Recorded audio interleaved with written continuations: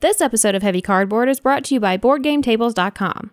Without question, Chad and his folks go the extra mile to ensure that not only are you getting an amazing quality board game table, but that the entire process is as smooth as a warm knife through butter. Oh, yeah. So if you're interested, considering, or in the market for a new centerpiece for your game room, head on over to BoardGameTables.com and customize your dream table. Oh, and mention Heavy Cardboard when you do.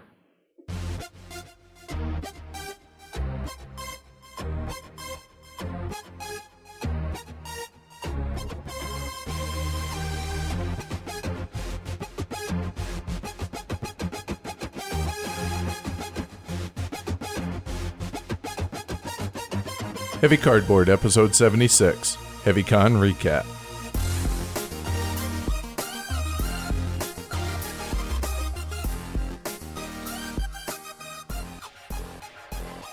Coming to you from the HeavyCon Recovery Ward at HCHQ in Denver, Colorado. Welcome to Heavy Cardboard, where we talk medium and heavy strategy board games, war games, 18xx. In this episode, it's all about HeavyCon. We're your hosts. I'm Edward. And I'm Amanda. Wow. Yeah, I think that thanks for listening. Yeah, we're done. Out. It was HeavyCon was awesome. It was exhausting. It was awesome. It was amazing. It was all the adjectives. Yes. Right? All of them. Funny enough, I find myself busier now, though, that I've quit my avionics job and I'm just producing content during the day. Not to mention, though, and you can attest to this, I feel like I'm a little bit happier. A little bit? I'll take massive understatement for 100, Alex.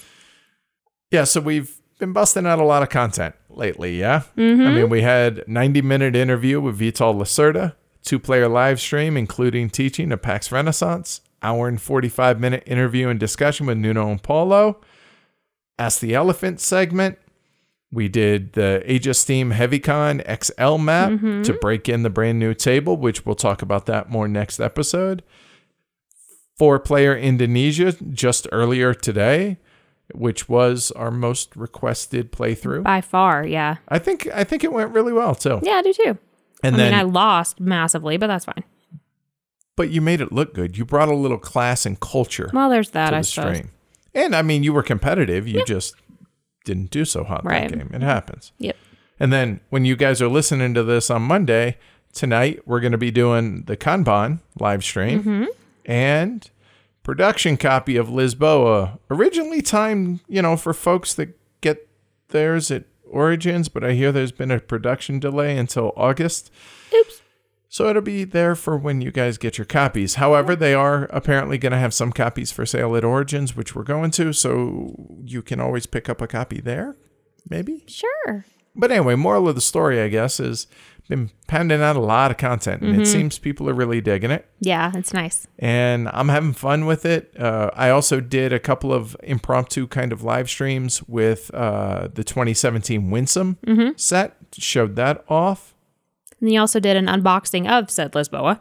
Oh, yeah, and a 45-minute unboxing video, but it actually pretty in-depth. Well, there's a lot of stuff in that box. There is, plus the way the player boards are constructed was really, really nice. So more on that next episode when we review it, though. So speaking of Origins, it's right around the corner. It's in 3 days. I know. Well, 4 from when we're recording it, 3 from when you hear it. It's just like... I don't understand. Like, we just had HeavyCon, and now we're going to Origins? Yeah, I know. Crazy. But good problem to have. Not complaining, mind you. I'm excited about it. It's our first time going to Origins. Yeah. So our home base is going to be at the Capstone Games booth, which is booth 439, right near the center of the room. We're going to be there a couple hours every day, so definitely be sure to stop by and say hi if you're at Origins. We're going to spend a lot of time just taking pictures, video, interviewing some folks, but also, playing games. And having fun at a convention. Right. So seriously. And on top of that, we talked to the fellas over at Roxley, and we're going to be bringing both of the brass, the Roxley Games versions of brass, both Lancashire and Birmingham. So if you're interested in checking those out, we'll have those with us. Plus, Capstone's releasing Lignum there. Eagle Griffin's going to have some, like we mentioned, of Lisboa. And, it's the annual kickoff to the major convention season. So we're looking forward to it. It should be a lot of fun. Speaking of which, big thanks to Joe over on the Deep End podcast, because he took it upon himself as a last-second little thing to organize a Heavy Cardboard meetup. We originally weren't going to have one because it's our first year there, and we don't know the lay of the land and everything. But he organized to where we're going to have a kind of an informal little soiree. Oh, my. At Pies and Pints, which is at 1026 North High Street, just about a half mile north of the convention center. It's on the same street as the convention center. Come out of the convention center on High Street, turn north and walk. And you're going to run into us. It. Right. So that's going to be Thursday night at 7 p.m. until the place closes. I think it's supposed to close 10 or 11, something like that. So it's just going to be a place to hang out, shoot the breeze and just, hang out with us and basically game day, but without the games. Right. But with beer and pie, pizza apparently. And hopefully really good pizza. Yes. So this is pizza I'm looking forward to trying. Yes. So we definitely hope y'all can make it. Come hang out, meet your fellow elephants. We're going to have some t-shirts and maybe some other stuff on hand. We'll see. I don't know. We can't promise. Again, it was last second. Right. But yeah, come see us. Woo!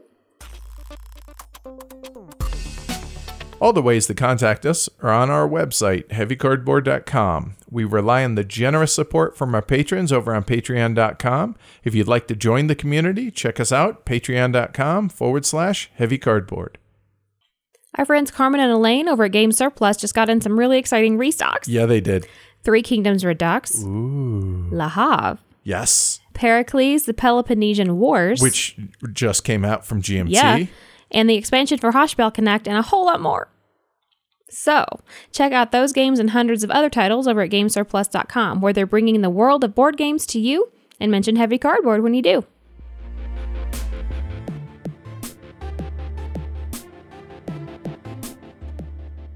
I think really the best way to describe HeavyCon is amazing, because it's so amazing to see all the people. It's amazing to hang out with people, and it's mind-blowing. For me, I think it's just a gathering of friends. So I find it interesting that here we are talking about a board game convention, and your whole little thing right there, at no point did you mention how great the games are, how much fun playing the games are, or anything like that. No, it's all about the people. Yep, that's all it is. Don't get me wrong. There's a ton of gaming that takes place. Oh, yeah. It's 16 hours a day for 4 days. But it is, at least for us, all about the people. It really, really is. So HeavyCon, 4 days of some of the best people in gaming that I think most folks, at least the folks that listen to this show, could want. Here are some quick numbers. We had 94 attendees, 261 logged games played. Wow. 30 of which were 18xx games. So for those that think this is 18xx the con, so 261 logged, 30 or 18xx games. You do the math. PAX Renaissance was the most played game. Well, sort of. Okay. Outside of the Stratomatic baseball tournament. Yes. That was the most played game. And that was a lot of fun that Jim from over in Punching Cardboard and Scotty put together just a kind of an impromptu little Stratomatic baseball tournament, which I think Jim will talk about here later on. And yeah, that was a lot of fun. And I'll be honest, they got us hooked on it. Yep, absolutely. And now we have a copy. Yes. Well, actually, Asher does, and he's just letting us borrow it. Right. So thank you, Asher, and thank you, Scotty. So there were hundreds of cookies devoured by attendees, compliments of Tony K.A. and his mom. Yes. So that was really cool. She is a professional baker, because if she was a banker and just made a lot of cookies. Yeah, I was about to say, it's like Banker Dave, make good cookies too. Right. Yeah, maybe. I don't know. But anyway, his mom is a really, really good professional baker. And so she went above and beyond. She knew that Brandon was coming, and he knew that Brandon was coming from Brawling Brothers, so they made churro cookies. Yes. As like one of like 8 different types. It was amazing. That was fantastic. There were a handful of prototypes there. Jason Dinger's Captains of the Gulf, which has already been signed and is going to be published by Spielworks in 2018. Jim Keenan of Punching Cardboard fame. He brought his Call to Post, which I now have a copy of, which I'm going to actually have with me at Origins. Yes. Ryan Courtney's Pipeline was there. Unfortunately, he couldn't make it due to scheduling issues, but he made sure He had a proxy. Yeah, he had a proxy and his game made it, so that was awesome to see. And the board game group fellas, our good friends Mo, Brian, and Lyndon, brought what's tentatively called The Cost. It's a game about asbestos mining, which I thought was pretty interesting. Yeah, it's interesting. We had Age of Steam XL and 1861 XL, which if you watch the live stream of the Heavy Cardboard map, you get an idea of just the stupid scope of that. It's ridiculous. They made quite a few of the XL maps, so yeah. So I played the Netherlands map. Oh, right. You played that as well, didn't you? That is correct. And then I also played the Age of Steam one of ours, so the Heavy Cardboard XL map. So we played the Netherlands map together, yeah? And there were a total of 7 of us, including the Chads and Jeroen. The Chads and the Jeroen. Yeah, right. I guess that is the Jeroen, right? From Splatter, who made the long flight, as well as a number of other folks that came in from, let's see, we had Austrians in the house. We had Holland. We had Canada well represented. We had the UK with Kat and all over the country as well. It was awesome. It was a really, really good time. On top of all that, we got to break the big news about the second edition of Wildcatters, which I've had to sit on since before Essen of last year, but I'm finally glad we could let that cat out of the bag. So that and the Climbers, both coming out later this year. And of course, can't have the Climbers without Neue Heimat. Right. And Neue Heimat's going to be sometime mid next year. That's really, really exciting. Yes, it is. I am super stoked about that. Yeah, me too.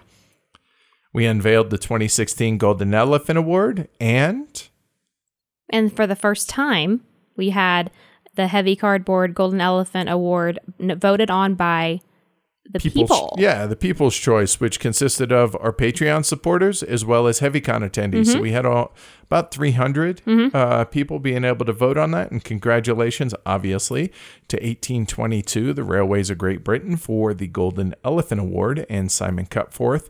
And we had Scott Peterson from All Aboard Games there. So he accepted it on Simon's behalf. Right. Temporarily. Yes. Simon doesn't get it until he actually comes and gets it, whether it's at Essen, the UK Game Expo, or HeavyCon. Right. He's got to come and get it to get it. Right. And we're not mailing that thing. No. And I'm not going to allow anyone else to hand it over. I mean, it's our award, exactly. Right? And on top of that, as you mentioned, the People's Choice Golden Elephant Award went to Tramways and Albin Viard, which was really exciting. 2 votes. A 2-vote difference from 300 people. A 2-vote difference between that and the Colonists. So it was a pretty close year for those 2. Yeah, that was awesome. Bit. Speaking of Albin Viard. Yes. Albin designed a Denver map for Tramways, an expansion map for Tramways that was in the swag bags. Right. For HeavyCon. Right. So, I mean, that was a little surreal. Yeah. And he's the one who messaged me about it. It was his like, idea. Hey, I would like to support the con. Can I do this? Yes, Albin. Yes, you can. Yes, you can. So normally it's pretty cool to see like your city on a map or a board in a game you're playing or a game you see playing and you're like, ooh, I want that. That's cool, right? Our house is on this. It's a little different, yeah. That's surreal. Yeah. It really is the most appropriate word, I feel like, for, that was just really, really cool. Yeah, yeah. I mean, Matt even made his route to work in one of the plays he of did. it, which, again, that's just weird. Yeah. But really cool. So thank you, Albin. Every attendee got a game or multiple games thanks to the amazing support that we had from publishers, designers, and accessory companies. So you guys are going to have to forgive us and indulge us, but here's the list. Y'all ready? Let's go. So first off, a massive thank you to Clay over at Capstone Games, because he not only supported the con, but he actually sponsored the con. Yeah. And that made a lot of the swag that we were able to provide that much better. So really big thanks to Capstone Games. Thank you very, very much, Clay. All right. So now in alphabetical order, let's get to the rest. So we got Academy Games, Ape Games, AV Studio Games. Which is Albin. Right. Board and Dice, The Board Game Group, The Broken Token, Cephalofair, CGE, Columbia Games, DeVere, Eagle Griffin Games, Fowers Games, Game Surplus, of course, GMT, of course, the Haunted Games Cafe, which is a local board game friendly local board game store here in Fort Collins, just about an hour north of us. That's where we go and celebrate and try and raise money for Extra Life every year. Hollandspiel, Nightworks, Level 99 Games, Lonnie Orgler of Lonnie Games, Luda Creations, Mayday Games, Meeple Realty, Meeple Source, Mercury Games, Meridiano 6, Mind Clash, Passport Game Studio, Phalanx Games, Renegade Games, R&R, Roxley, Spiel Pro, Spielworks, Splotter Spellin, Stronghold Games, Surprise Stare, Talon Strike Studio, Tasty Minstrel Games, Terra Nova Games, Ultra Pro, Victory Point Games, What's Your Game, and Wormwood Gaming. Woo! So, yeah, that was a incredible outpouring of support for our little convention. So we really, really appreciate everybody that went the extra mile. Yeah. We definitely recommend supporting all of them. They help support us. We support them. Everyone drives home in a Cadillac, right? Yes, or a Honda. Or a Honda. So with that said, we actually reached out to a bunch of folks and we did a handful of interviews while we were there at HeavyCon. So here in the next, hour or so, you're going to be hearing from a bunch of folks, whether it's different podcasters or Jason Dinger, Jeroen Douwman, or Scott Peterson from All Aboard Games. So enjoy the interviews and enjoy the segments that everybody recorded. All right, I'm back, day 4, HeavyCon 2017. Happy to be joined by the publisher, the man behind All Aboard Games, Scott Peterson. So Scott, thanks for joining me. Okay, you're welcome. Glad to finally get a chance to meet you at HeavyCon. Just can't wait to keep talking about the games. Yeah, this is very cool. I'm excited about it because there's not a lot of behind the scenes stuff when it comes, especially to this aspect of the hobby with the train games, the 18XX side of things. So let's start off with real simple. What got you into the hobby? Not train games specifically, just in the hobby in general. Yeah, so I guess about 10 years ago, my brother, I think, was he had played Settlers of Catan, and he was telling me about it, and basically between finding the online, I guess it was like a application of it, and like testing that out, and then going to local game group, I just hit the ground running. And I remember maybe I found out about it on a Sunday and watched a Board Games with Scott video about Power Grid on Monday, and then went to game group on Tuesday, and we played Power Grid, and then it's off the races after that. And then, of course, Power Grid to all the Euro games to Age of Steam and Winsome and 18XX. And I would say the transition between the computer game Settlers of Catan to 18XX was 6 months or something like that. Oh, wow, that's a massively fast evolution. Yeah, so and then it's just kind of, and then it's just the spectrum has shifted more to 18XX, after that. So what's the appeal for you for 18XX games? Yeah, for me, it's kind of like a repetitive system where I don't need to learn lots of new rules, and every game tells a story. You start with a blank board, and by the end of the game, you have this map that everyone has worked to construct the map in an interesting way, and there's, it's not boring how the game is constructed. Every tile lay is like a little mini war about who's going to get to what city first, and by the end of it, you have a map that tells the whole story of what happened in the game. Very cool. So how did All Aboard Games come about? So you go from, Settlers of Catan to 18XX like that. Yeah. And then now All Aboard Games has come about. So tell us about that. Yeah, I think the main thing was that I like to print and play games. And at that time, there weren't a lot of 18XX games. At that time, you could just buy the Deep Thought games and get them pretty quickly. But that time has since gone. Well, and has returned now. Yes, it has. It has.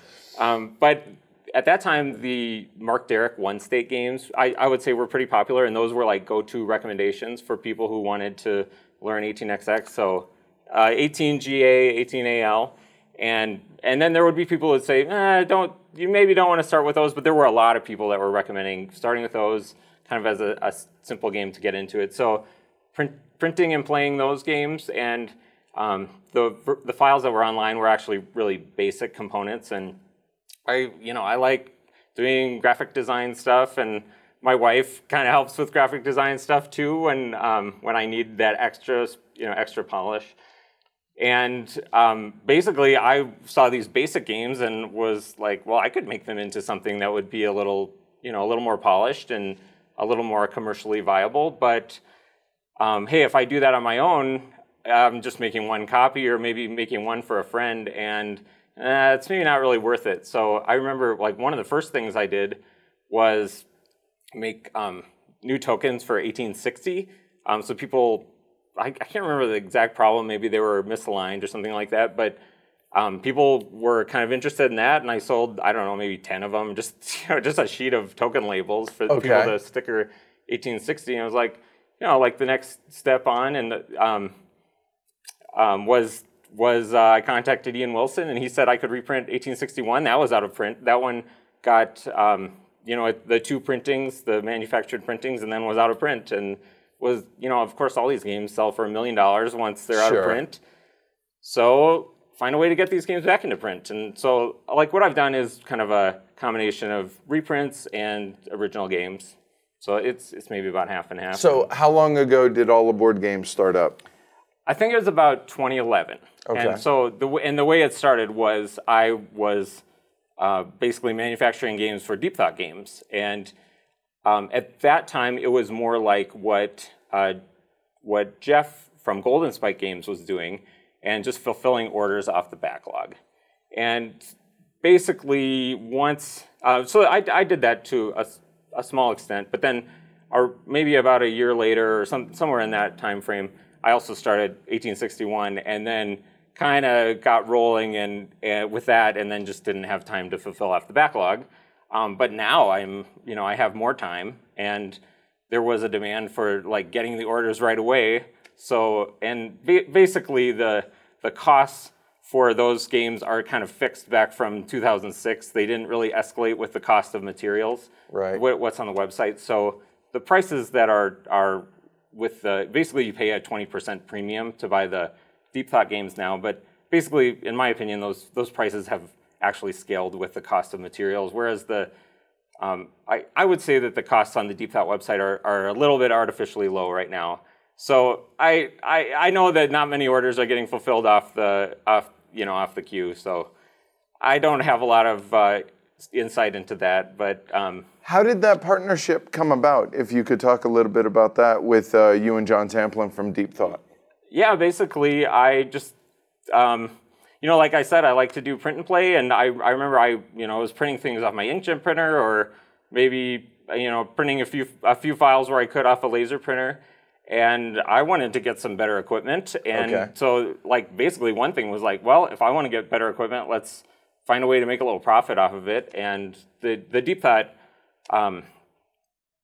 partnership there was kind of a natural thing. John had already set it up with Jeff from Golden Spike Games, and he basically just gave me the same contract and changed the name, and then we were both doing that, that same kind of fulfillment. Okay. And, until basically All Aboard Games got kind of going, more consistently, where basically that was taking up all my time, and those I was charging what I would say like kind of the more of the market rate, like what's charged now. Although I haven't raised my prices at all since I started, so it's kind of maybe I should someday, but for now they're going to stay put. So. Okay. So you talked about how you started out with Deep Thought Games, and then you got 1861. And how do you go about getting these other games? Like, how do you find out about them? How do you get these relationships, and how do you publish these new games? Or games that aren't being published other places? Yeah, there's no consistent way to do it. With 1861, it was kind of like a cold call. Hey, what about this? And he said yes, and I was shocked. And it was, to me, actually, it was like as shocking as the event this weekend, which I don't know how that fits in with how your podcasts order, but basically 1822 winning the Golden Elephant Award from 2016. I was shocked that he was going to let me reprint this, and to me it was like a huge responsibility to get it right. And we worked back and forth a lot on just making sure we got it all right. And that had the advantage of already being out, so we were able to integrate some of those questions that had been answered. Then Heartspawn 1873, that was one that I played. Went basically when I was first getting into the hobby. I went to Chattanooga Rail Gaming, and I played. And that's Mark Derrick's event, right? Right. And I played that with Mike Monaco from Portland, and basically he had kind of seen a German version, and he did his own translation and posted some basic files online. And I played that and thought it was kind of an interesting thing and should get that level of polish, like I was mentioning. And I just again kind of asked if that would be okay. With all these kind of things, it's like the designer kind of is interested in taking it as far as they can, and then after that, they're looking for someone to do that next level. Okay. Because so there's some people who have a wide variety of skills, and some people are just kind of interested in the design part. So again, it's just kind of like I saw the prototype, thought I could spruce it up, and the same thing with rolling stock. Although I didn't actually change rolling stock much, but I was seeing people that one was available for print and play, and I saw people were printing out. I would say kind of a little bit crude copies of it, and they were getting it from the online card sellers, and basically they were paying about the same as I was charging, but kind of overpaying for certain things and not really getting a full complete package because they were cobbling it together from different places. So I wanted to offer that. And I saw this weekend that you're coming out with a second edition or a updated version of Rolling Stock. Yeah, so it's currently called, and I think it's going to be called Rolling Stock Stars. And basically, it's a little bit more streamlined version of Rolling Stock, which takes some of the bookkeeping out of the game and focuses it rather than offering all the different lengths of game. It's just kind of the short game. So it's basically maybe an entry point into Rolling Stock, although many people would not call it an entry, any version of Rolling Stock an entry point. So. Sure. Yeah. So what else is coming? If you have anything that is, maybe not quite ready for publication that you want to talk about? Yeah, I guess the main things that are coming would be this Rolling Stock Stars should be later this year. And Steve Thomas and Chris Lawson designed the one true 1848, if you've heard of that. There's many 1848s, but that was the first one. All right. And that's a redevelopment of that 1869 Golden Spike game. It was called the Golden Spike, not affiliated with Jeff Hoy or the Understood, Golden Spike right. games. So anyway, that's big map, lots of interesting chrome on that, and basically that's kind of been in the hopper for a couple years, but I just haven't been able to get to it. And what it's going to come down to is rewriting the rules, and that is always the hardest part of working with these games. Is just in that case, basically we have half the rules done, and then the other half needs to be developed. Okay. And then I should also mention 18 USA, which is an expansion by Sean Fox and his friends for 1817. So I saw that also. So that's a good match. And then the 18 EU, there's a variant, a minor power variant, and I haven't actually played it, but I'm gonna play it a bunch over the summer and basically spruce it up, and it would be like a $5 variant. Nice. For EU. Okay. I know a lot of people are been talking up 18. excuse me. 18 USA for 1817. A lot of people sound pretty excited about that, and 1817 being the big financial side 18XX game. So I'm curious, do you have a preference on the type of 18XX game that you enjoy? Yeah, new prototypes, right? I mean, that's kind of what I usually end up playing, and basically once a game is published, I am not a great player, but I'll kind of I'll play whatever game is on the table, but I do like the ones that have little tricks and not necessarily the strictly run good companies games, but something that has just a little bit of extra Chrome or interest in it, I like. So like 18 Ireland, I really like because it just seems like it's so flexible in merging the minor companies, and I've seen a lot of people like I know I was really happy to see that there were 2 games of it to start off that convention here, and then it's been played throughout the weekend too, along with 1822 Yep. and 1849. So it's just very rewarding to see the games that I was working on in my basement actually get played. And I might be sitting down at a table and I look all around me, and basically it's games that were in my basement at one point. That's got to feel good, man. Yeah, That's got to be really exciting. So I would be remiss if we did not spend a little bit of time talking about the 2016 Golden Elephant Award winner, which is 1822. So how did that come to be? How did you and Simon Cutforth pair up, and how did that game come to fruition? Yeah, and so I guess it's maybe a quarter of the games are kind of that customers are asking these questions. Hey, what's coming? Hey, have you looked at this? And in this case, Bob LeCoyer, I think, was the one. He's in Canada, and he had been playing it on Cyberboard with Simon and Simon's friends. And Cyberboard being an online implementation, right, to be able to play 18xx games, right? Right, yep. You email files to each other. Sure. And or use Dropbox or whatever. And he was kind of just pecking at me like, hey, take a look at this game. This game is awesome. Please publish this game. And he was doing his own print and play stuff on it, and just kind of wanted someone to take it the extra level. So Simon was all for it, and it was super easy, and it was fun working with Simon to get the rules in shape, because basically he sent me a Word file that had basically just had all the rules that he'd been working through, and every time he play tested something, he'd just add a rule in. But it takes the extra level of getting the formatting down and trying to make sure everything is crystal clear. And sure. Basically I can do that to the extent that I can do it by play testing with my group. But that's where I came in, and I'm super happy with basically I will bring games, and my friends, would buy a copy. And I go to the game store maybe once every other week or once a month. And when I come and they play the game, and they play for maybe a month or 2 at a time, and then they go back to something else, 1856, 1870. But with 1822, I'd come and just every week they would have 1822 out. And then I went to Chattanooga, and tables full of 1822, and I was thinking, okay, this game is different. And I didn't realize it at the time. I had no idea. And to be honest, I know people like the auctions and Eurogame part of it. Yep. I think there's probably people who like how you get to build a big map like you do in those big C2C or OE games. Or OE, right.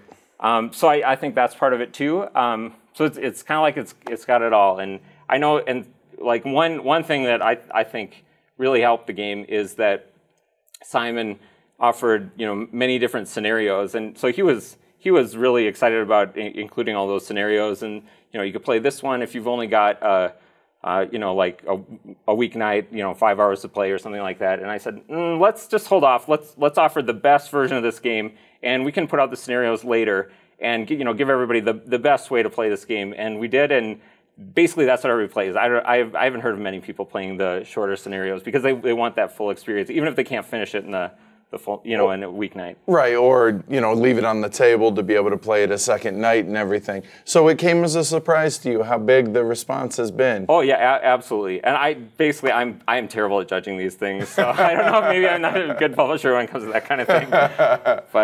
But yeah, basically, like, when it comes out, I have my copies, and we play the copies. Basically, when I bring them, and if I can get people to play, we play them. But I'd like to expand play. That's something I'd kind of always wanted to do. But hey, just making the games is like the fact that I do the whole process, soup to nuts, really does take a lot of time. And I'm not only the developer and printer and retailer and distributor, and it's just like, to some extent, you kind of need to be all of that to make such a small run profitable. Sure. But it does take a lot of time, and then I wish I had more time to spend on that stuff. All right. So Your favorite 18xx game? Either one that you publish and one that is not a Scott Peterson All Aboard Games game. Yeah, I would say right now it's Ireland, and I'm not trying to shill for Ireland. I do. So it's got a huge following here in Denver, so I understand that. Yeah, what I really like about 18xx games especially is that first part of basically first half of the game until you buy the 5 train or permanent train, and Ireland, it's just like that phase of the game just never ends until the end of the game, and it may sometimes you don't even get to the permanent train. So.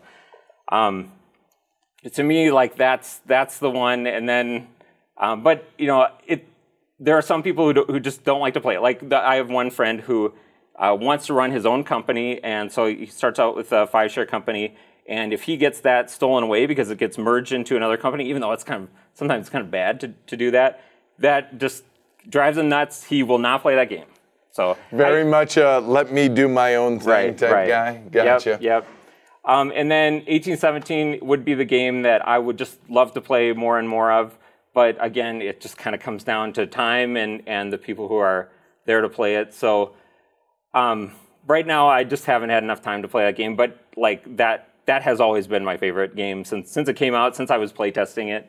I even playtested with my friends without shorts just because some of them didn't like the shorting aspect, although I know that is the core of the game. Sure. Just that, having that fear of being shorted. Right. So it still can be played without shorts, but I wouldn't necessarily recommend it. But hey, if you can't get anybody else to play it, getting it to the table however you need to, right? Yep. Cool. All right. Well, I appreciate you taking the time, and congratulations again on the Golden Elephant Award win. And looking forward to seeing what comes down the road here soon. Okay. Thanks much. All right. Thanks. Good morning, y'all. It's Edward. Day 4 of HeavyCon, the final day on Sunday. It's early in the morning, so bear with both of us sounding like frogs, but I'm happy to be joined by a good friend of mine as well as up-and-coming designer, Jason Dinger. So, Jason, thanks for coming on, man. Thank you. I appreciate it. Jason got his first design signed with Uli from Spielworks, Captains of the Gulf. So before we get into captains, since you're new to this game, why don't you tell folks a little bit about yourself? I'm from a small town in Louisiana called Morgan City, and where shrimp boat fishing is our livelihood. And my wife and I, on a bad week, play about 8 to 12 hours of heavy games. And heavy cardboard has been a big inspiration, and in both our gaming and my design life. That's flattering. I appreciate that, man. So what got you into board games? What got you into designing in general? Our youngest child is 22, and we realized a couple years ago that Friday nights meant the TV was playing a rerun we'd already seen 3 times. She's sitting 3 feet away from me on the couch. We're playing on our phones and not really hanging out. Right. And I saw an artist that I followed say that he was doing artwork for a new board game. What is that? There's no new board games, new version of Monopoly. I looked into it and discovered this amazing world of board games, and we started, of course, like everyone, Ticket to Ride, Carcassonne. Sure, right. And got into Dominant Species.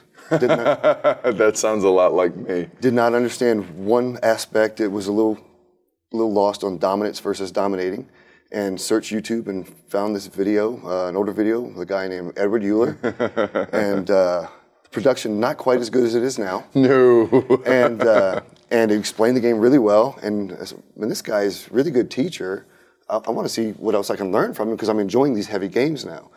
And wow, heavy cardboard. Let's listen to that. Oh, and an entire world opened up. And our collection now is about 150 to 170 games.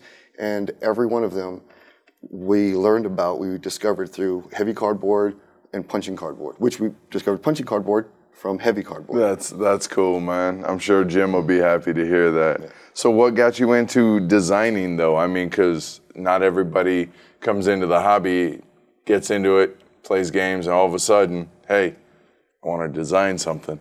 I never had any intention to be a designer. I had friends. I wear 2 hats where I work, small municipality, and both jobs are very math heavy, and people would say, you play a lot of these games, you do a lot of work. Have you ever thought about designing them? No, I can't do that, man. That's not, I don't have that in me. You know, I don't have that level of creativity, and those guys are, you know, the things that they do. I just don't have the confidence to think I can do that. And February 16th, 2016, Valentine's Day, our kids were going doing things, and we cooked a meal, we ate, we cleaned the kitchen, we sat down, we played Agricola, Le Havre, 1 or 2 other games, we went to bed. Midnight, I woke up from a very vivid dream of us playing this board game, running shrimp boats in our hometown, and I saw it. I saw the multi-use cars, I saw the golf, I saw everything, and furiously texted all the ideas to myself before I'd forget. Went back to bed, woke up the next morning, made a really crude prototype, played it a week later, it was very broken. The math was way off, but it felt like there was something there. It was kind of fun, and I asked my wife, I said, you think we should do this? And she said, I think there's something there. And from the get-go, the mindset, the goal, the drive was to get this out of my head, because it was just obsessive. It was all I could think about. And then secondly, to have something she and I could enjoy. And as I designed the game, that's all I was trying to do, was build what we like to play. The Spielworks, the What's Your Game, that's our favorite companies. And I was just trying to build a game that made us feel the way we feel when we play those games. All right.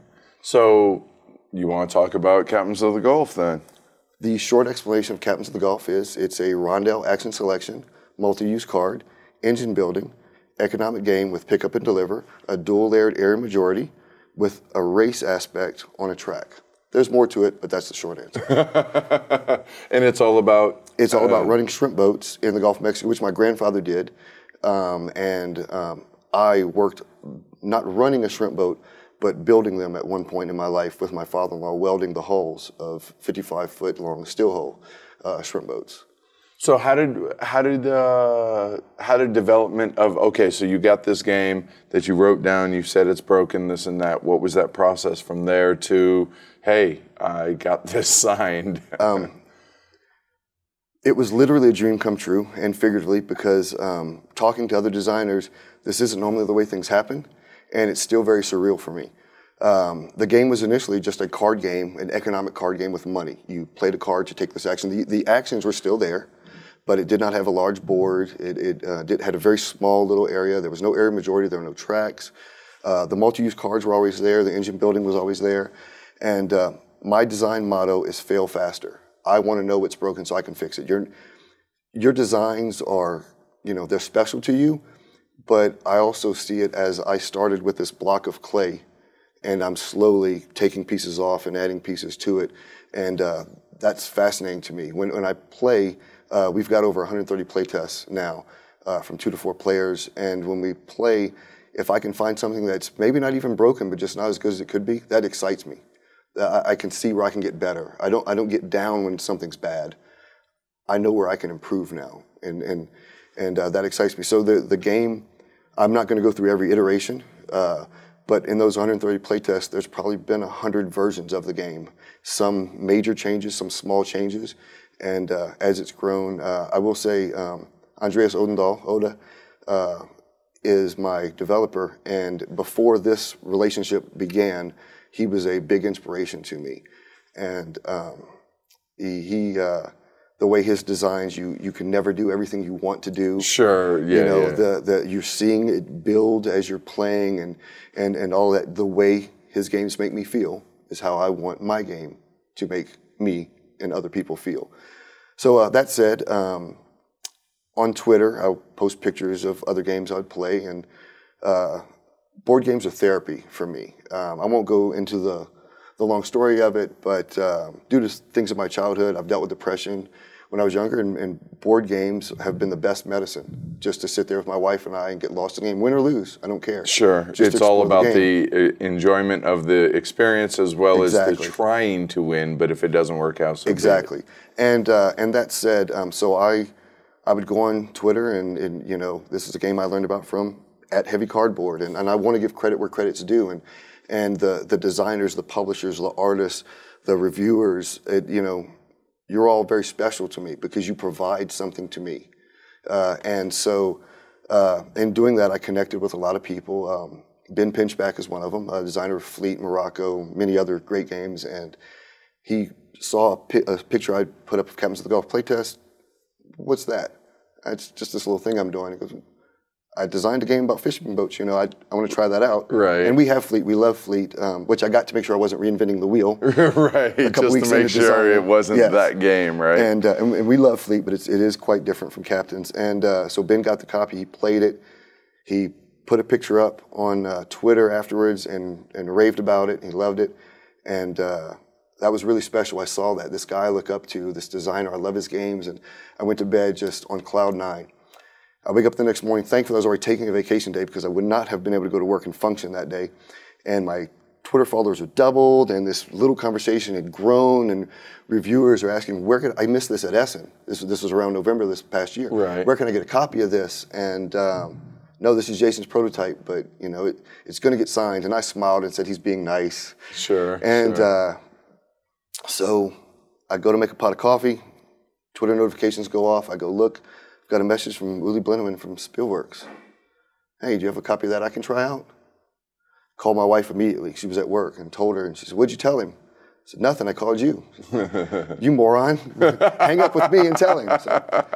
So I responded, yes, sir, I'll get a prototype made for you, because I hand make all my prototypes like most designers, in my living room, and sent it to him, and didn't expect anything, but was just honored that one of my favorite publishers would want to try it out. That's cool. And 2 months later, I got a message, hey, we played the game. I'd like to offer you a contract if that's okay. And Andreas Odendahl is going to be the developer along with Uli. And it's all been, like I said, just a dream come true. I designed this game. If I would have put it online as a free print and play, except it takes the entire table up. I don't know who wants to print a massive game like that. And I would have just put it out and just said, hey, if anybody wants to enjoy it, have at it. I designed it for us. That anything else happens with the game, is gravy. That's on exactly top, right. Yeah. Very cool.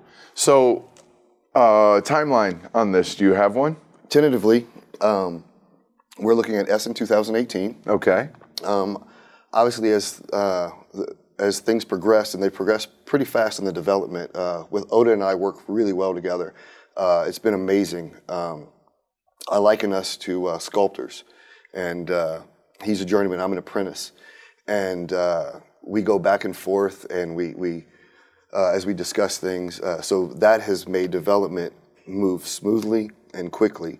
Because as Oda said, the game is there. We want to see if we can put 5% of polish on it. And that's what he and I have done. The prototype that you originally got was what Uli got. Right. What you played this weekend is that 5% of polish on it. Gotcha. And I'm really happy with where it is. And I say that humbly, but with where it is now. So the plan, tentatively, is to have everything done as far as polish and ready for Harold Lieske, who is one of my favorite artists in the board game world. He's amazing, to take over and design the punch boards and all the art. Sure, right. All the back end stuff. Right. On starting in January 2018. Cool. Now, as schedules move, we never know. Everything's written in sand. Understood.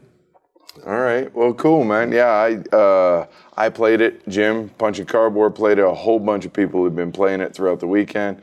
And all the feedback I've been hearing, man, has been really positive. I really enjoyed it. I'm looking forward to it.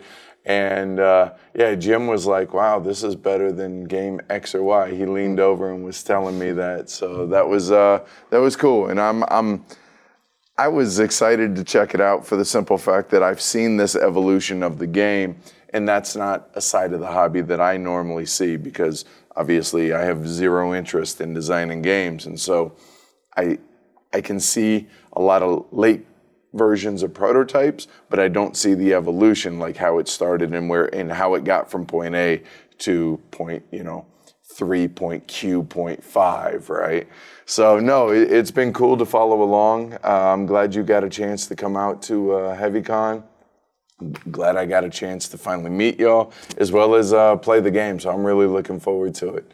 So cool. Anything else? Or I should ask, actually, just because you got this, signed, sealed, and soon to be delivered in the next year and a half or so, what's next?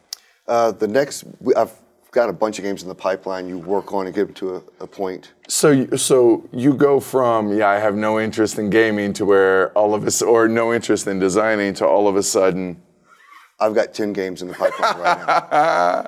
And all of them are being designed for us to enjoy. Again, that is my motivation. And I feel that there's so little stress with that design mindset. And there's a certain sincerity in the design because I'm just making what we want to enjoy. And I think most designers do that. And then you can see it in the games. And so that said, we've got a bunch of little ones that I'll work on for a little bit as I take a break to let my brain rest from working heavy in Captains of the Golf. And then maybe I'll start on another one as inspiration hits, or I'll pick another one up and polish it. My next big game is called La Guerra. It means the war in Spanish. The full name is La Guerra, Fight for the Spanish Republic. It's based on the Spanish Civil War. It's a 2-player. Will eventually be asymmetrical. I'm designing it not asymmetrical originally. And once I get all the base mechanics ironed out in the basic math, then I'll start introducing some asymmetry in there. Play about an hour. There's a rondelle. I love rondelles. I believe Shipyard has 5 rondelles. Captains of the Golf has 6. That wasn't on purpose. I didn't realize that until after the game was signed and someone else mentioned it. So apparently I just am a rondelle lover. All right. And so it does have a unique rondelle of cards where you're taking a card from a rondelle. Could be good, could be bad. Has cubes on it that you're using to pay for actions, deploying troops. Has combat in it, similar to colonialism. And a bit long to describe here, but it's been in design for about a week. And we've got a play-testable version right now with 40 unique cards. And so I'm hoping it. Andreas Odendahl, again, Oda, he gave me back 5 pages of feedback a few months ago, and he goes, "Look, there's a lot on Captains. on Captains of the Golf." Okay, and because we'll go back and forth, he'll take a week, he'll work on things, he'll say, "Hey, check this out." Right. I'll work on it for a week or 2 and give it to him, and we'll go back and forth. And he said, "There's some things in here I want you to look at. Some of it's a long list. You're not going to have a prototype tomorrow. Hold that. If anybody will, it's you." And so, like I said, we play a lot of games. And I can't help the way my brain works. When I say that this game just took over my soul and I had to get it out, that's how it is when I'm working on anything. So when I start, the game is growing very quickly. And but again, I like to get it to the table and have it fail, have it break, see what we can fix and go. So hopefully maybe I'll have something for La Guerra in a week or 2 that we can. That's crazy. So it sounds like that there was this untapped thing inside you. You pulled the plug with Captains and now you can't shut it off. The floodgates are open and I have no control. Awesome. All right, man. Well, I'm excited to see what's coming next. I'm excited to see the artwork and how things progress with Captains, as well as what else you come up with. So cool, man. We'll travel home safe. Thank you. And hopefully we see you again before next HeavyCon. That we want to try to plan a trip up here. The thing about HeavyCon, the games were great. The people were amazing. Yep, that's my goal with running a convention. The games are secondary. It's all about the people. So, cool, man. Well, thanks a lot. And I'll be definitely keeping an eye on you and see how things go, man. Thank you very much. Congrats. Thanks again. All right.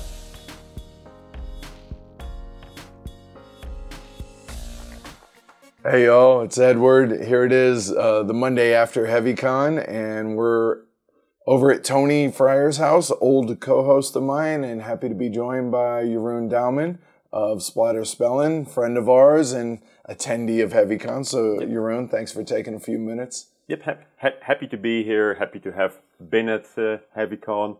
It always feels a bit weird to have HeavyCon at the Memorial Day weekend and not have it at Memorial Day. Oh, right, yeah, with it, Memorial Day being today, being on Monday, yeah, no doubt. So, how was it for you? I mean, I realize it's kind of a loaded question because you're not going to be like, man, it was terrible. To me, I understand that. But how was it? Of course, how was your time? I always enjoy it. I mean, I don't get to play too much 18XX games at home. My friends indulge me once every while, but cool. So I played a lot of those, played a lot of Winsome, so enjoyed it again, more than last year. Oh, awesome! What made it more so this year? Well, I'll give you one guess. The space? No. No Ubers. Oh, yeah. Oh, fair enough. Yeah. And anyone who's listened to the show going back to last year understand what happened with Joris and Uber and the unfortunate situation there. But yeah, so good. I'm glad to hear you had a good time. You're flying out later on today, right? Yeah, flying out 6 p.m. Okay, cool. All right, so I figure the two big questions that everyone's going to want me to ask, so I feel obligated to ask about them.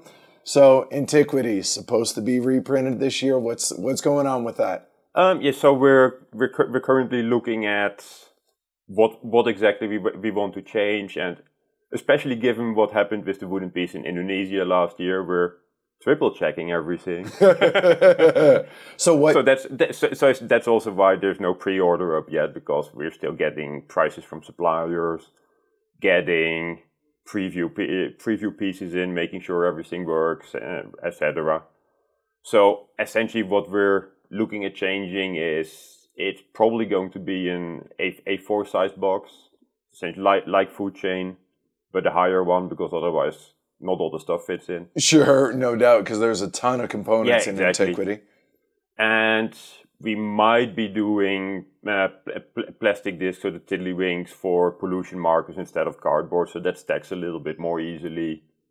And a few little graphics updates just to pull the fish and the shells a bit more apart graphically, so you can see what's what better, etc. But at its core, it's going to stay the same, correct? It's going to stay exactly the same. It's only some component upgrades, but okay. Given what happened with Indonesia, we're a bit more careful on making sure everything works. Live and learn, right? I mean, exactly. because before Food Chain Magnet, you guys were still pretty niche. I mean, very much so. And now that Food Chain has blown up, there's more eyes on you. And with what happened on Indonesia, definitely, yeah, I'd say we're still pretty niche, but oh, no doubt. But it's a lot more recognizable. So. Yeah, right? No, definitely. And what was it you were telling me about when people came to your booth? Last year at Essen. That was great last year at Essen, because we had people. Oh, you're that new company, right? Oh wow, you've got 2 new games this year. With those 2 new games, obviously being Indonesia and Great Zimbabwe. Exactly. So how have the sales been on both of those? Oh, quite good. So Zimbabwe sold out already, but we made a little bit less of those than Indonesia. I think we have still a few in Indonesia in stock, but not terribly much. All right. So is that all she wrote as far as Great Zimbabwe for the foreseeable future? I think so for now, unless we get huge demand in. I think essentially it's very easy for us. We will do a reprint if we see enough demand out there, and we have enough time to make it happen. Because I mean, obviously it takes work. Sure, no doubt. And speaking of time, you got obviously Antiquity, and you guys are still looking at Essen timeframe if everything plays out right. Definitely. I hope to have it earlier, so somewhere September-ish, but I have no clue yet. We're mainly looking at prices now, not yet exactly supply timeframes. Okay, all right, cool. And also taking up some of your time when Joris isn't traveling around for his day job, or I'm not, or you're not for that matter. Everyone's gonna ask, so I need to. 2018, the mystery game. I know you. I'm not sure if it was you or yours. It was me this time. You, the teasing out the pictures of things. So give us anything that you got. Well, I'm not giving out too much yet, because mainly there isn't too much giving out. We're still working out mechanisms, just playing around, seeing if we can get something nice that's going to be fun yet that we can create a game with.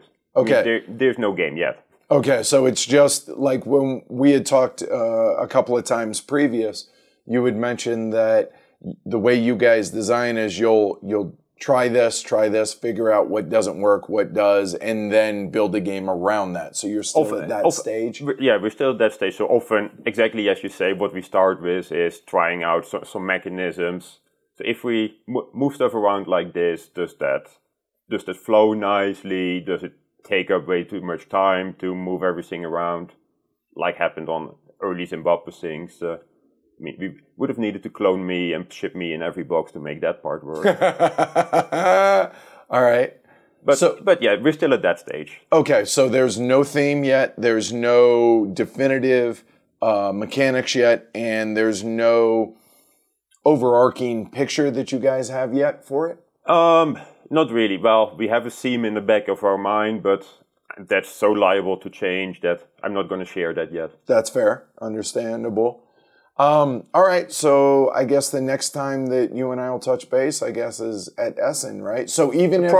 Probably Essen, unless it's earlier. Okay, awesome. Let me ask you this. If something were to come about, God forbid, that Antiquity's not ready for Essen, will you guys still have a booth there? Yeah, we will have the booth. Okay. I mean, the booth is already paid for and everything, so... Cool. All right. Well, hopefully, maybe I can bother you guys at Essen and maybe be able to get some more information, find out how things went with Antiquity, as well as maybe you guys are at a point to where you can let a little bit out of the bag as far as what's coming next year. Yeah, I hope at Essen we'll have a playable prototype, but I'm not sure that it will be far enough yet. Okay. But cool. I sincerely hope so. I mean, we should have something.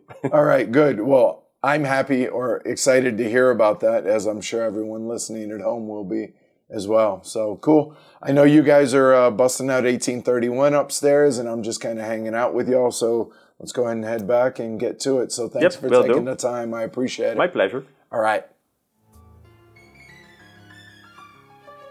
Hey, everybody. This is Adrian with the Mile High Game Guys Board Gaming Podcast, and I'm here with a little bit of a HeavyCon recap for y'all. Going to talk about some of the games I played, people I met, and fun times I had. So sit back and enjoy. So this was my first HeavyCon, despite it being the third HeavyCon, and I have lived in Denver for 5 years and been board gaming out here. Unfortunately, I somehow managed to not be aware of HeavyCon until it was too late to go last year. So I rectified that this year, and it will be definitely on my calendar from here on out because, wow, HeavyCon is amazing. Sorry to everybody who couldn't make it for rubbing that salt in the wound, but yeah, it was a whole bunch of fun. My HeavyCon started on Wednesday evening. I helped organize a little HeavyCon meet and greet / board game event at a local brewery there near the hotel, Peak to Peak Tap House. And so we had, 40, 50 people show up there. A couple games got played. I played Indonesia. People had some drinks, had a good time, got to kind of unwind from their travel and flights in and get ready to turn around for a 4-day weekend of heavy board gaming. Unfortunately, I had to miss the next day, Thursday, because I had work and life, but I was there bright and early Friday to kick things off. I played my 3 games, I think, on Friday. One of the ones that was new to me, I got to try Reef Encounter, which was interesting. The only other 2 games I got to play on Friday was a 3-era Colonists where we simulated the first era. So we played 2, 3, and 4. That was the first time I'd played into the 3rd and 4th eras. I really enjoyed it. I liked the simulating. I thought that made some interesting decisions trying to build your starting colony. And I was talking to Travis from Low Player Count afterwards, and he suggested even simulating all 3 of the first eras and just playing the 4th era for a particularly heavy, interesting game that plays much quicker. So I want to try that out sometime. And then finally, to round out that day, I taught Food Chain Magnate to 3 different people in a 5-player game. It was a really awesome game. I love Food Chain Magnate. It's easily one of my favorite games right now. One of the people I got to teach it to was Alex from Eagle Griffin Games, which was pretty cool. I got to play actually a whole bunch of games with him over the weekend, which was the other kind of highlight of Friday, was actually getting to meet all the people there. Like I mentioned, I got to talk to Travis from Low Player Count. Got to meet him for the first time there. Got to meet Brandon from Brawling Brothers, Alex from Eagle Griffin, saw Ambi from Board Game Blitz. Didn't get to meet her until later in the weekend. Same with Jim from Punching Cardboard and a bunch of those. Got to meet Jeroen from Splatter. So Friday, that was kind of it, playing a couple games and getting to meet a whole bunch of people. Moving on to Saturday. Saturday was the day I got to play probably my most fun game of the convention. And not necessarily the one I enjoyed the most, but absolutely the most fun. I got to play Terraforming Mars with Brandon from Brawling Brothers, Brian, Lyndon, and Dave from the Board Game Group. And man, Terraforming Mars is it's so much fun. And that was a great group to play it with. We were constantly laughing and joking and just carrying on. Had an absolute blast. Surprisingly, I ended up pulling out a victory on that one. I didn't expect to until right towards the end and kind of came around on it. Games-wise, I also got to play Vinos Deluxe. Edward taught a whole bunch of us. And then I got to demo an upcoming game from Eagle Griffin that I don't know if I can talk about, so I won't. But the highlight kind of Saturday for overall enjoyment was we did a big group dinner out at a Korean barbecue that was just absolutely fantastic. Bunch of really cool people, really good food, just kind of hanging out and spending some time together, which is awesome to spend time with some like-minded individuals. And then coming around onto Sunday, the last day of the con, started off the day with a little tournament of Exit. The abandoned cabin, I believe, was the exact scenario we played. Carmen from Game Surplus brought 3 copies along, and 12 of us split up into 3 teams and competed to see who could win. And ultimately, my team ended up winning. It was me, Amanda, Scott, and Kat, which we were a solid team. We solved a whole bunch of puzzles. We finished in under an hour, and we had a score of 6 or 7. I didn't actually get to hear the final score, but then we got to go around and kind of torment the other teams a little bit while they were still finishing up. The rest of the day, I played a really brutal game of Tramways. It was just the map ended up being really tight, and the way everybody kind of built out was rough. This final score, it was a 3-player game, and the final scores were all 3 within 3 points. It was like 56, 57, and 58 or something like that. But man, I like Tramways. I can't wait for my copy. And then the rest of the day, I played a couple other games with some locals and stuff until my final game of the con was Kanban, which I had purchased the previous weekend at Geekway from Brandon over at What Did You Play This Week? And, continuing to love Vital Lacerda's games. I really enjoyed Kanban. I felt that in some ways it was heavier than even Vinos. I really enjoyed it. I liked the time track moving things along. That was awesome. Looking forward to more plays of that. So that's kind of like the rough overview of things. Probably not quite as interesting as I wanted this to be. That was kind of just a rote recitation. I'm not used to doing solo recordings. But overall, the con was absolutely amazing. It was fantastic getting to meet everybody. I ended up winning Gloomhaven, which I tried to trade away for other stuff, but couldn't. But not too disappointed because Gloomhaven's an amazing game. Really big, huge, heavy box, too. I'm glad nobody had to deal with trying to check that as luggage. So, it was great getting to meet a whole bunch of other podcasters and a whole bunch of other heavy gamers and try a bunch of heavy games. I got to actually see 18xx on a table. I didn't try any, wasn't brave enough this time around, but I got to look at them and kind of see what was going on there. And just a whole lot of big, heavy games and a whole lot of fun, awesome people. It was really something special. And I'm already looking forward to next year being able to go and do it all again.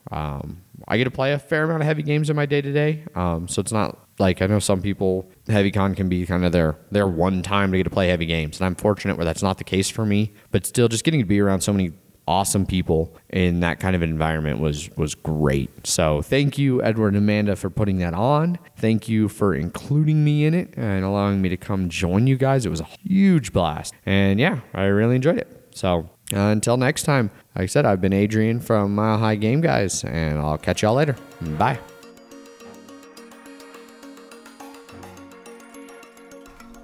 Hi, this is Ambi from Board Game Blitz, and my husband Toby and I had a really fun time at HeavyCon this year.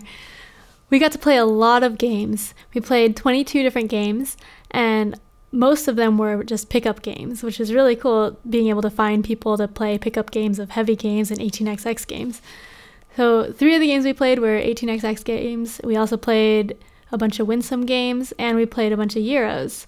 There were also a lot of cool prototypes there, and it was really fun being able to try them out and get taught by the designers. But it wasn't just heavy games. Someone also ran an Exit the Game tournament, which was really fun because we got to try the Exit the Game, which is one of those escape room board games. And we had a lot of fun with that. And there were also people playing Wizard, I think every day, which is a trick-taking card game. But it was really cool just being able to play games with people who enjoy similar games to you all day. We had a lot of fun at HeavyCon, meeting new people and playing games with them, and we're really looking forward to next year. Hello, Heavy Cardboard listeners. This is Jim from the Punching Cardboard podcast. This is probably take 17 of my review, my recap of HeavyCon 2017. Edward and Amanda are asking some of us to chime in with what we thought or what we did or how it went or do we care or things like that. And the answer is yes to everything. And this is hard because I'm talking by myself. I don't know what to say. So I had planned a couple things and they just kept failing. So after about 3 hours of trying to get this little 5 to 10 minute blurb in, I'm going with HeavyCon 2017 was unbelievably awesome. And if you've listened at all to our podcast, you know how I feel about those two words. So let me backtrack a little bit. Let's go to the unbelievable.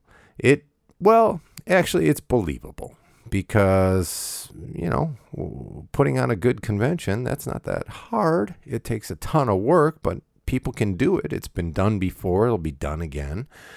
And Edward and Amanda put in a ton of work. So I believe that this convention was really, really good based on that.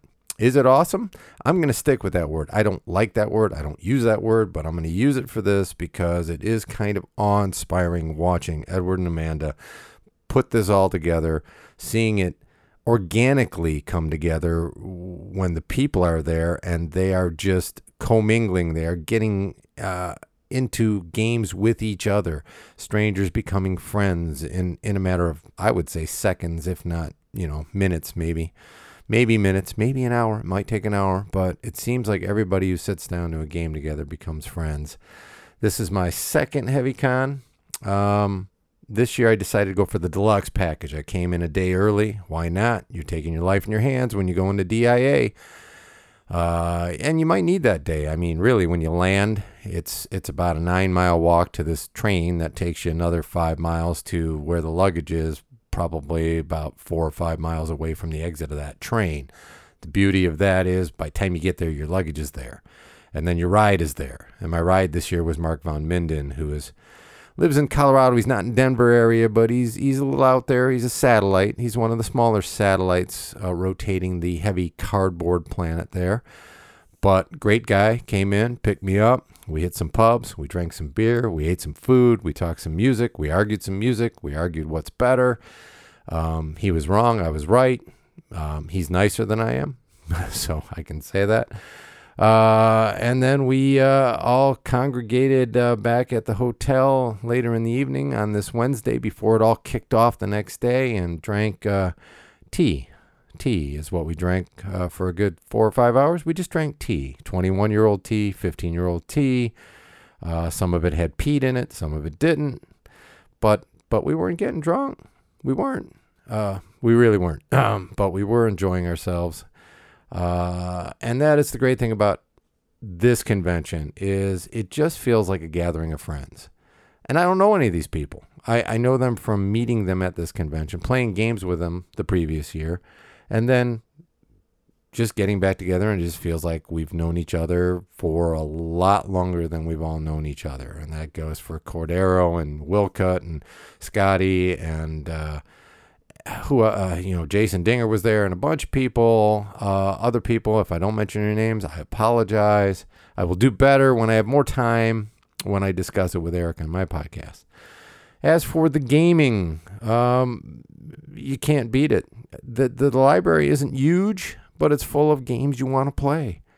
And the games that you want to play that are in that library, they take time. So there's plenty of games on those shelves because a group pulls one off and they're going to be stuck with that game for 3 to 5 hours. There's all the train games. There's the 18XX games. There's special versions of Age of Steam with almost the size of a twister mat on 2 tables to get these big tiles out there so that you can see when you're a noob going into that game and those guys who know what they're doing crush you. It's very, very visible, as happened to me the previous year, but I enjoyed it because it was fun playing on that big map. I didn't get to do any train games this year, mostly my fault because I was socializing too much every night, and as I am 93 years old, at least according to Brandon from Brawling Brothers, I couldn't get up on the final day to get into my session of 1822. But I won't trade off the fun I had conversing with people. And I kind of was a little subversive here. It's my fault if people are complaining about Stratomatic Baseball. I know it's not a heavy game, but I brought that up. I brought that over. I brought that in. And we all threw down, several of us, a good number, dozen maybe, of us threw down for some baseball games, some dice and charts, old-fashioned, old-timey baseball. And that was a lot of fun. It was a lot of fun, trash talking your teams. I got to do it. I mean, my Cubs finally win a World Series. I got to bring it. So it was nice that was okay to do that at this convention as well. We're all about the heavy games, but every once in a while it's kind of fun to just throw down something light. And the fact that this convention allows for it is a cool thing. And finally, there were several prototypes or games that are unpublished at the moment, and most of them seem to be finished. I was lucky enough to bring mine back. I brought it last year, Call to Post. In fact, it got its name there last year. I had a different name, and it was requested, and then it got requested multiple times, so I was kind of happy with that. There's my shameless promotion there, Edward. I'm learning, but it was nice that this convention also allowed us the opportunity to do those things as well. For my money, this is the best convention. I would trade this for BGG Con or anything else any day. This is my can't miss convention. Basically because it's the most comfortable. The people are serious gamers, but they're not overly serious. It's not a situation where you feel like even if you're in a game with somebody who knows how to play the game and you're new at the game, it doesn't matter whether you're winning. You're having a great experience, and most people are more than happy to teach you not only the game, but help you along with your strategy so that you can compete in the game. I don't know. Unbelievably awesome. Well, let's go with believably awesome, and we'll leave it at that. Anyway, I'm done. I'll be on my podcast, or maybe down the road I'll be on this one again. Who knows? But I'll see you probably at HeavyCon 2018. Bye. Why, hello, Heavy Cardboard fans and listeners. My name is Travis, and I'm from Low Player Count. We're a podcast about 1- and 2-player board games, and Edward and Amanda wanted me to do a brief recap over HeavyCon for me. Now, despite popular belief, I actually play games with more than 1 or 2 people on a fairly consistent basis. However, I actually went into HeavyCon with a specific agenda this time. And I wanted to sit down and play the quirky games. I wanted to play the war games, and I wanted to play stuff that was just a little off the radar. I wanted to play some train games as well. So that was it. I didn't want to sit down, and I tend to go to cons and end up being wrapped up playing the new hotness every single time, or brand new fancy swanky Euro games, or whatever it is. I didn't want to do that. I wanted to focus on war games, train games, and some of the odd duck stuff. Now, the problem with that is that a lot of these are actually 2-player games, but once again, it's in a format that I'm actually able to sit down and play longer amounts with, right? And so I just actually, Edward and Amanda didn't actually tell me what to talk about, except for it being HeavyCon, so I just wanted to give a highlight every single day of one of the games that I played. So the first game on that first day, my highlight was sitting down with Skippin. He picked me up from the airport, and we played Union versus Central, which is the 1999 Winsome game. It is a 2-player logistical train game. As if you listen to the John Bohr interview from Heavy Cardboard, John said it is a true train game, and so I like to kind of stick that to people and say, I'm playing real train games. You guys are playing all this stock share mess. But seriously, though, Union vs. Central is fabulous. It is a 2-player logistical train game. And Skippin and I, we've played this before. And he upgraded his dice now from the negative 5 millimeter micro dice to actual 12 millimeter dice, so you could actually use them for the first time ever. And we had a blast. We played the short scenario, which was laying 8-track. You can play the 12, 16, or 24 scenario, but we're not stupid. And it took us 3.5 hours, and so it's considerably quicker than we did last time. So that one was absolutely fabulous. the next game on Friday, oh man, Friday and Saturday were great game days, but I told myself I'm only going to pick one from each. The one on Friday, I think they're one of the best ones that I played. I want to talk about John Company, but you're going to hear that a lot, so I'm going to talk about Northern Pacific instead. Northern Pacific is a winsome game by Tom Russell. And man, it's such a weird game. It could last 2 minutes, it could last 20, and it's more, we were able to con Edward to sit down and play, because, it's Edward, so he's running around at this convention, right? So we were able to actually con Edward to sit down and play with us, and it was fabulous. It's more metagaming than it is anything else. And I played apparently 3 games in Northern Pacific on Friday. And, oh man, it was just such a blast being able to sit down and play a quote unquote new Winsome. It's not new, but it's one that I actually hadn't played before. Saturday once again was a fantastic day of gaming, but one of my favorites was Supply Lines of the American Revolution. And my buddy Marcus, who's actually local to here in Dallas, we both went to HeavyCon together, and we've been wanting to get Supply Lines. This is a 2-player game from Hollandspiel, and it's a logistics game set in a war background of the American Revolution. And man, it is cool. It's 2-player only. It has a really unique battle mechanics, but it's all about logistics and all about moving things up and down the supply lines that you are creating, but maintaining those supply lines through battles and reinforcements. So it was pretty cool. It was my first full out play of Supply Lines, finally 2-player, not soloing it, playing the entire game. And we went almost the entire way. There are 12 turns. I believe there are 12 turns, and we went to the 11th one, made it almost the entire way, and it took about 3 hours, but oh man, what a cool game. I'm actually really excited to play Supply Lines again. Last but not least, and once again, we played Fuji Flesh, which everybody kind of balked at. We played Fuji Flesh 4 or 5 times that evening. Bunch of suckers. It's amazing. But Sunday, I played one game, and that was Falling Sky from G&T, and that was with Skippin, Marcus, and buddy Mark, who's local to Colorado as well. And man, the 4 of us we're all fans of the coin system. We all love war games. We don't all love Roman stuff, but we found out that didn't matter, and we just had a blast. We set apart all morning to play on Sunday, and we knocked it all out, and it was absolutely great. So I think Falling Sky is my second favorite coin game now. Cuba Libre is up first, but Falling Sky is a very, I want to say it's a close second, but it's second. But obviously none of this could have happened without Everett and Amanda. They switched locations this year, and they put a ridiculous amount of hard work and effort into it. So thanks to both of you for all that you do, for inviting me along, I guess. It's just way fun being able to sit down and see pickup games of all sorts of ridiculous stuff. I have to plan out my games.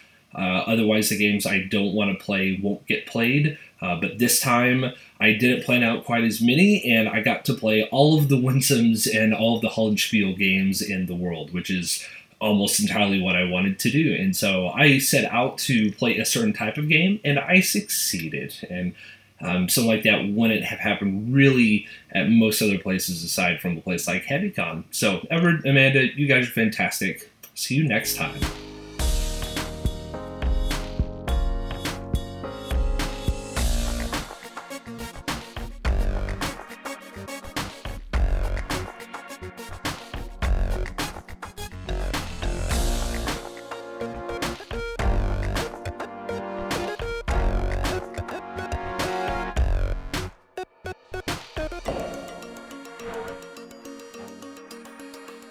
It was really cool of everybody to record a segment that was willing to, so thank you to everybody that did. We really appreciate it, and hopefully you get kind of a first-hand account of what HeavyCon was like from somebody that isn't Heavy Cardboard. That isn't us. Right? So yeah, again, Pies and Pints Thursday at Origins. We'll be there 7 p.m. We will be back on Thursday with our review of Lisboa, so hopefully y'all tune in then. Yeah, download, listen, all that kind of jazz. Yeah. All right, so before we completely sign off. Okay, what? I have a couple things. Okay. All right. What you got? Okay. So I just wanted to kind of put into perspective how crazy all of this is, at least to me. Okay. All of HeavyCon. Okay. All right. Go for it. So I was absolutely exhausted on Sunday. I mean, I was just basically just kind of wandering around the game room. And at one point, Jeroen Daalman came up to me, asked me if I was okay. He could see I wasn't and just gave me a huge bear hug and then walked off. And that is still completely bizarre to me that 4 years ago, I was playing Antiquity just because it's an awesome game. And now the designer can tell I need a hug and is coming up to give me one. And it's also very humbling to have our convention in the same hotel and even the same room where that is held the very first board game convention that we ever went to. Good point. That was Genghis Con, which is a local con that has been run into the dirt by a local convention. But anyway, we had our convention was held in the exact same room as the very first convention that you and I went to when we first started in this hobby. Oh, that's a good point. I didn't even think of that. That's pretty cool. Yeah, huh? Very humbling. And speaking of humbleness and things, that's a word. Go with it. Humbleness, duh. Yeah. And I am floored and amazed at what you've turned this into. Not just HeavyCon, but heavy cardboard in general. Oh, it's not a me thing. It's a we thing. It's me, Tony, originally, and now it's you and me. And not only that, but we have the herd. Seriously, we have all the listeners, all the viewers, all the patrons. Yeah, without them, this isn't doing anything. Why would we even bother? Why would you hit publish if we didn't care and people weren't listening? So no, it's not a me thing. But I want people to know that behind the scenes, that not everybody gets to see how much you bust your ass on this. Well, I appreciate that. And it shows. And I am so, so, so incredibly proud of you. And I wanted everyone to know that. Thank you. That means a lot. You're welcome. All right, so I guess we're going to end it on a sappy note then. Duh. I am a girl. Yeah, fair enough. All right, we'll catch you all Thursday. Thanks for listening, and thanks, babe. You're welcome. Bye, everybody. Bye.